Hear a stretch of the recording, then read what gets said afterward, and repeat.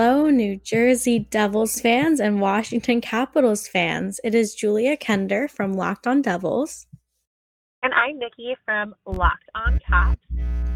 And we're here today because we're doing a few of these collabs a week because we want to bring you guys some fun, off the wall kind of content because it's been really hard with everything going on to not focus on it. So we try to break this up and break up all of the bad news and give you some fun, good sports news, even if there is no sports news, right? As best we can, right? We try to bring everything back to sports in some way. As difficult as that may be. For Devils fans, last year, Curtis Gabriel was a New Jersey Devil, and he made a very big impact on the community. So, and Washington Capitals fans, if you want to take a look at this too, it's great. Curtis Gabriel just did a podcast with his brother on mental health, and mental health right now is so important. And it's a very good podcast, and I highly recommend it. So if you guys want to hop over to Ian Gabriel's podcast after this, I highly suggest it. They have some really good insights on mental health and how to stay healthy right now.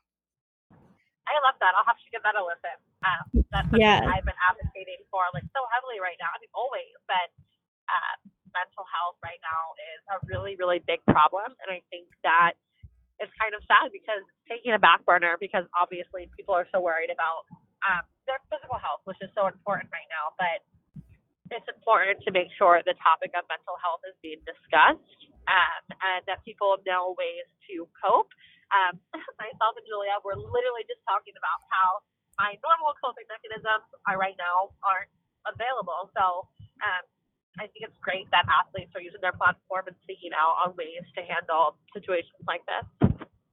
Yeah, I think it's really, really important for us to all kind of keep track of our own mental health, but also check in with each other because for sure. You have no idea what anybody else is going through right now and how this is impacting them. And every person's feelings right now are valid. So if you check in with your friends, even just once a week, being like, hey, thinking of you, that can go such a long way. Yeah, I agree. And I think, something I've discussed before too is being understanding of the response that you may get. Some people may appear to be a little bit cold or not as bubbly and friendly as you're used to. I think it's important to know how to handle that and how to not let that upset you because we're all in just such unprecedented territory right now. And I know that, one issue too is that people think that because we're all at home and we're not doing anything, air quotes, that we should be automatically available. And I think that really plays into mental health. It's okay to pause before you answer a text message. It's okay to say no to a phone call or a Zoom happy hour. And I think that understanding why your friend might say no or, understanding why they might take a little while to answer a text is important as well. And those check-ins are crucial, but also, understanding why someone might respond in a certain way. I know that's something that I struggle with sometimes when I'm dealing with issues. I kind of tend to shut down. And I never want my friends to think I'm mad at you or I think less of you. I just think that's what a lot of people do when they get overwhelmed mentally. So I think that's important to remember right now because even though we're all at home and you could think, oh, well, you're not doing anything. Why aren't you answering my text? Sometimes answering a text is hard mentally.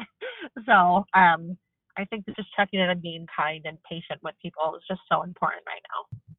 That is such a good point because sometimes I'll get a text and it'll just be overwhelming for some reason and I don't know why and I don't want to reply to it right away, or an email.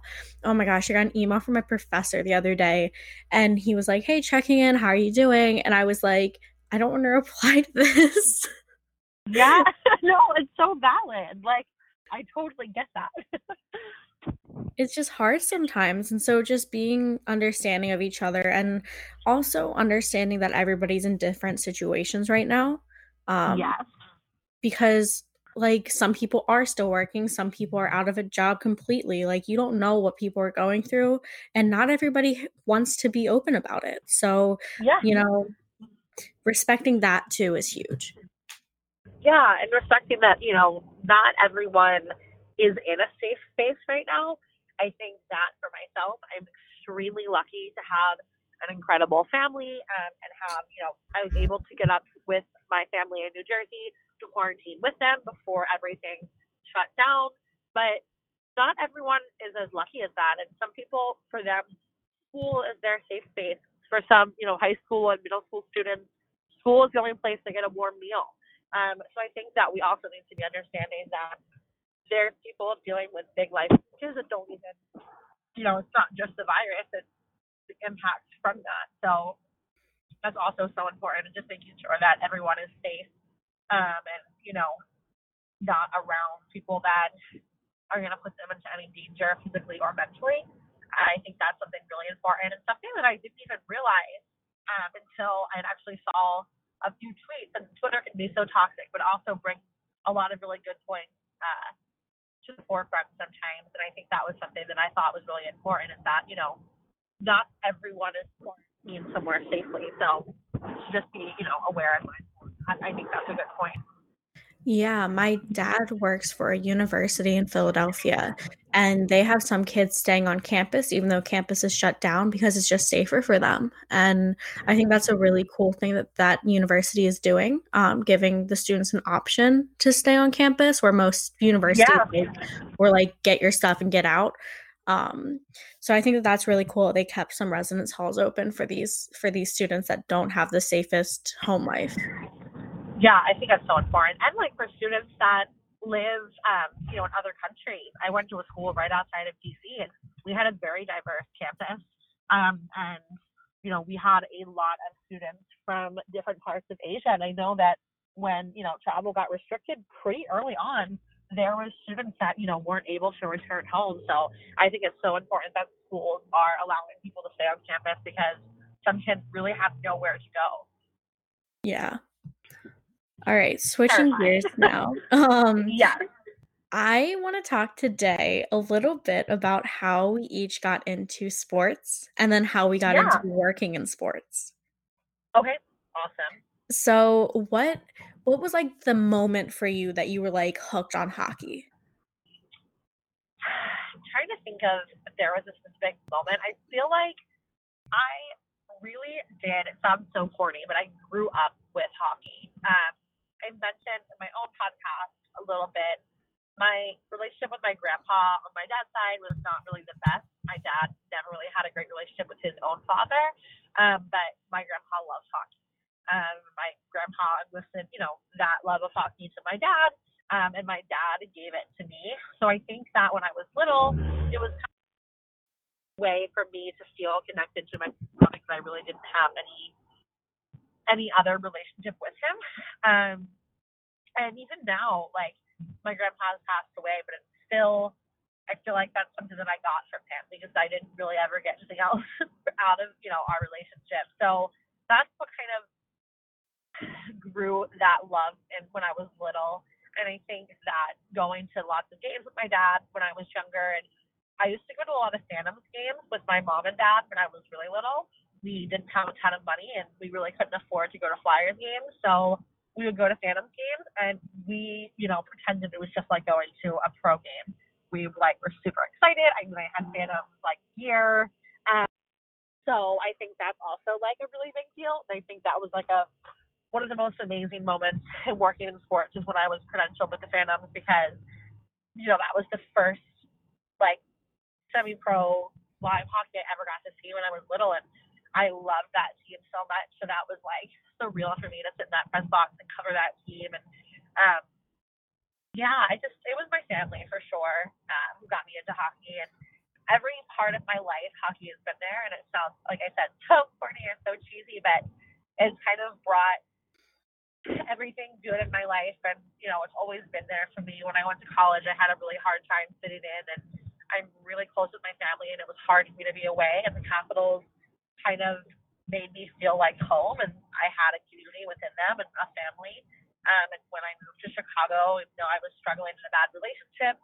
We lived really close to where the Blackhawks play at the United Center, and I was able to go to a good amount of games. And I always just kind of felt safe there. So I think within that love of hockey grew the desire to work in hockey. Um, how did you get into hockey? And what was the first moment you were like, I love this sport, I love this game? So there are two factors that played into me getting into hockey. I was reading a book, and it was a book series, and one of the girls, I was such a tomboy growing up. You have to understand this. I played lacrosse. I don't know, I was just such a tomboy. I wore baggy shorts all the time, such a tomboy. And this one girl in the book, there were four girls, and this one girl was such a tomboy and she played hockey. And I thought it was the coolest thing. And my dad loves hockey. He loves the Flyers. He's just huge into hockey. And I was like, this would be really cool to get into. And I could kind of bond with my dad over this because we already bond over lacrosse. So why not? And I just won. It was it was in the middle of the 2009-2010 season for the Flyers, which was a very big season for the Flyers. And I just started watching one day, and I would ask my dad all these questions, and he would be very kind and answer all of my questions and help me understand. And then one day he called me on his way home from work and was like, guess where we're going Saturday? And I was like, where? And he's like, the Flyers Islanders game. And he got us tickets. His friend has season tickets, so we were very close to the penalty box. It was the coolest experience. Um, I remember there was a player, his name was Stoner, and he played for the Islanders, and everyone around us was screaming Stoner, and my dad was like, oh no, because I was 10 or 11. Yeah. But it was just, that game was just so crucial, and it's ingrained in my brain, seeing how fast everything was and seeing just the game in action in front of me. And that whole season, I went to my first playoff game that season. I went to a bunch of games with my dad, with my mom. And that season really was the season I kind of fell in love with hockey. And ever since then, I've been huge into the Flyers. I've made friends because of hockey. I'm making a career out of it. So that's my little hockey story. I love that. And I feel like it's so from that. You're just in love at that point. Yeah, and I love how we both got into it because of our families. Yeah, I love that. That's what makes it so special, Yeah. Okay, so now I want to talk about how we got into working in sports, because being a fan and working in sports are two completely different things. When you're working in sports, you have to be unbiased. You can't be a fan, you can't cheer in the press box and stuff. Yeah. So it's a very different environment. So what made you think that you wanted to work in sports? How did you find that out? Yeah, so my whole life I kind of wanted to work in entertainment from aspect. So I know I either wanted, when I was little, I wanted to be a pop star. But who doesn't? I thought that I wanted to be a journalist in some regard. I love writing.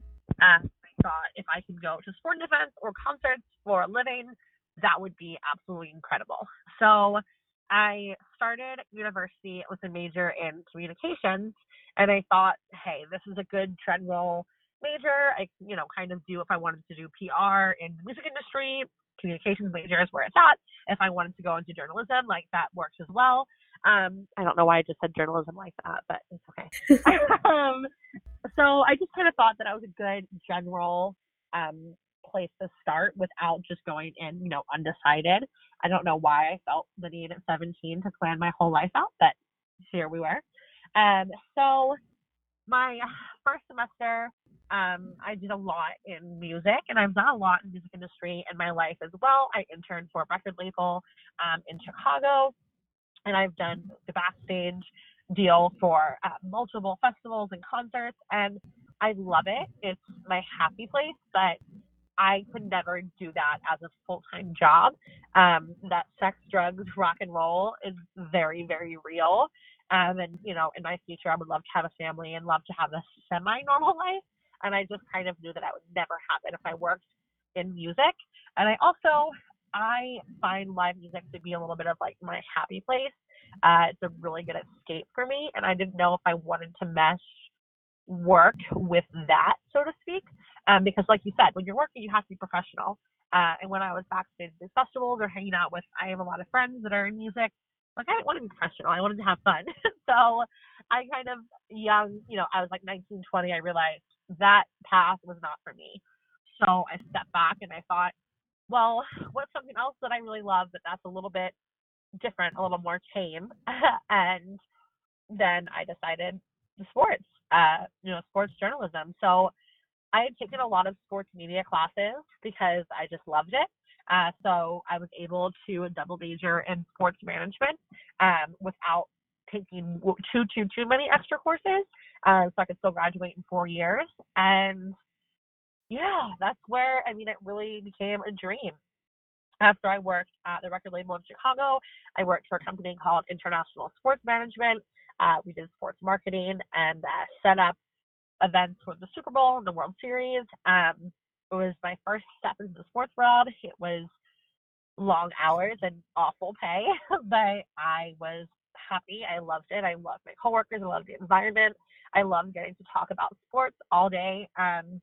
It was incredible. And then I was in a really emotionally abusive relationship, and I had to leave Chicago pretty abruptly. It was a really, really dark point in my life, and I moved out when I was 18. I'm very independent and self-sufficient, and suddenly I was back with my parents at 22 years old and had no idea what I was going to do or what I could do, and I started to tucker up. I get emotional talking about this, but I just started a blog, and I didn't know what I was going to do with it. I just knew that I wanted to be able to talk about sports, and if I couldn't find anyone to hire me, then I would do it for myself. So, it started with just a little bit of a dream, and then I met Alexa Hilston a few months later, and it turned into a company. Now I just realize how important it is for women to have a voice in sports. So I think that, there's no way I would ever give up or stop following my dreams to work in sports. And it's hard, but I love it. And it's a kind of weird, crazy path that led me to this, but here we are. What about you? What, kind of was that defining moment for you where you knew like you wanted to work in sports in some aspect? You're making me get emotional over here because like I know you so well, and like just hearing you talk about everything is like making me get emotional, but I'll compose myself. I so I kind of knew early on that I wanted to be a journalist because I always really liked writing. Um, I like to think my first playoff game, it was May 5th, 2010. I was very young, and I went to the Flyers Bruins game 3, which the Flyers lost. And my dad and I couldn't find parking because there was also a Phillies game going on.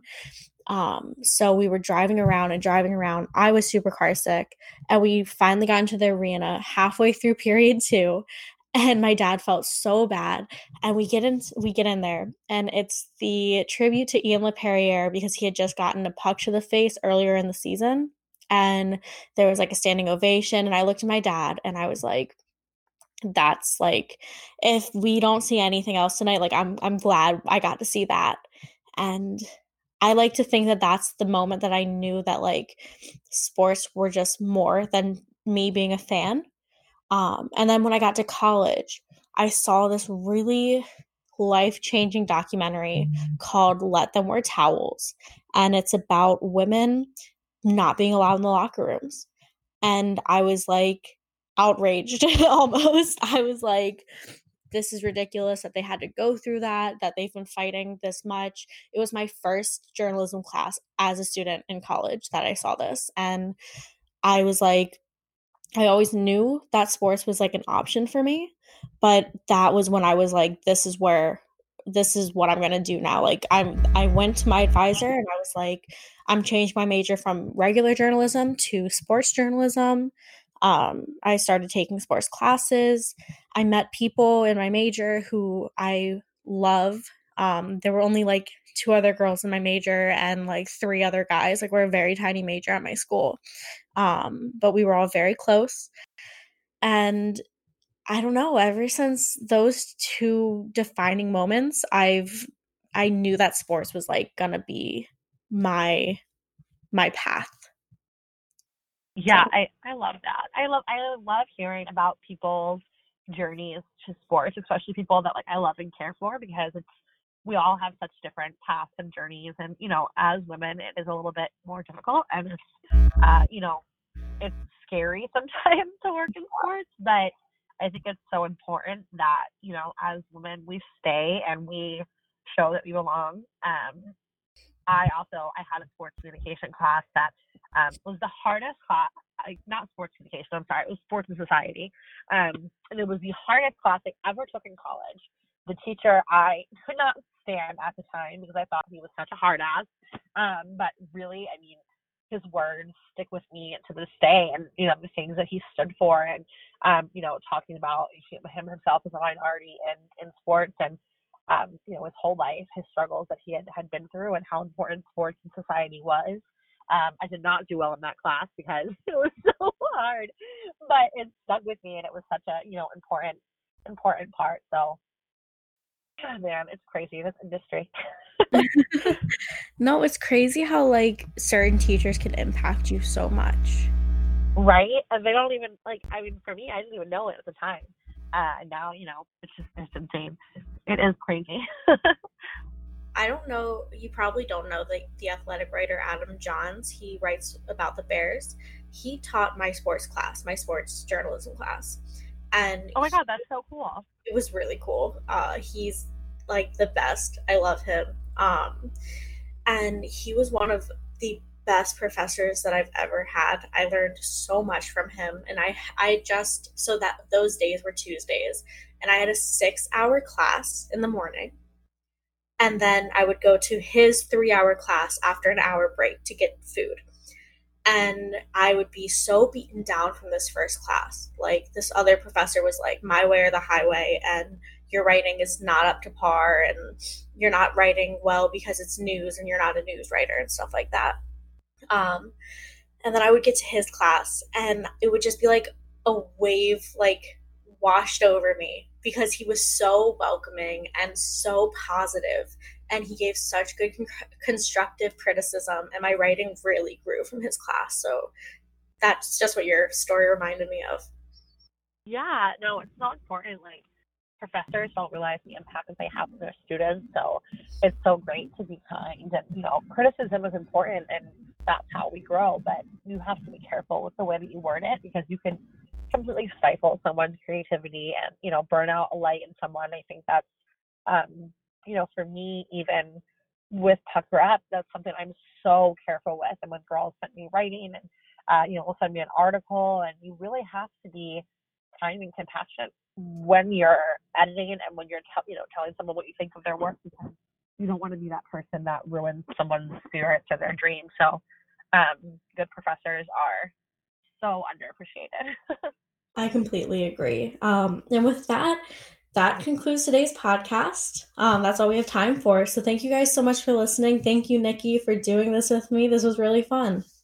Of course. Yeah, I love it. I feel like it's always nice talking to you. All right, guys. Where can we find you, Nikki, on social media? I am on Twitter at Nikki Giordano _ at the Lockdown Capitals show is on Twitter at LO_Capitals. And be sure to give the Pucker Up Sports girls a follow at Pucker Up Sports on Twitter and Instagram. It's a lot of fun hockey templates and stuff that we're all working on to help keep you a little less bored during these trying times. And you can find me on Twitter and Instagram at JK_Kender. You can find Locked On Devils at at Locked On Devils on Twitter. And you can also follow, in addition to Pucker Up Sports, you can follow Pucker Up Philly on Twitter, because that's my chapter, and we do a lot of really cool articles. We get 4 up a week, yes, even with nothing going on, and it's been really fun. So thank you guys again for listening, and we'll talk to you guys next week. Bye.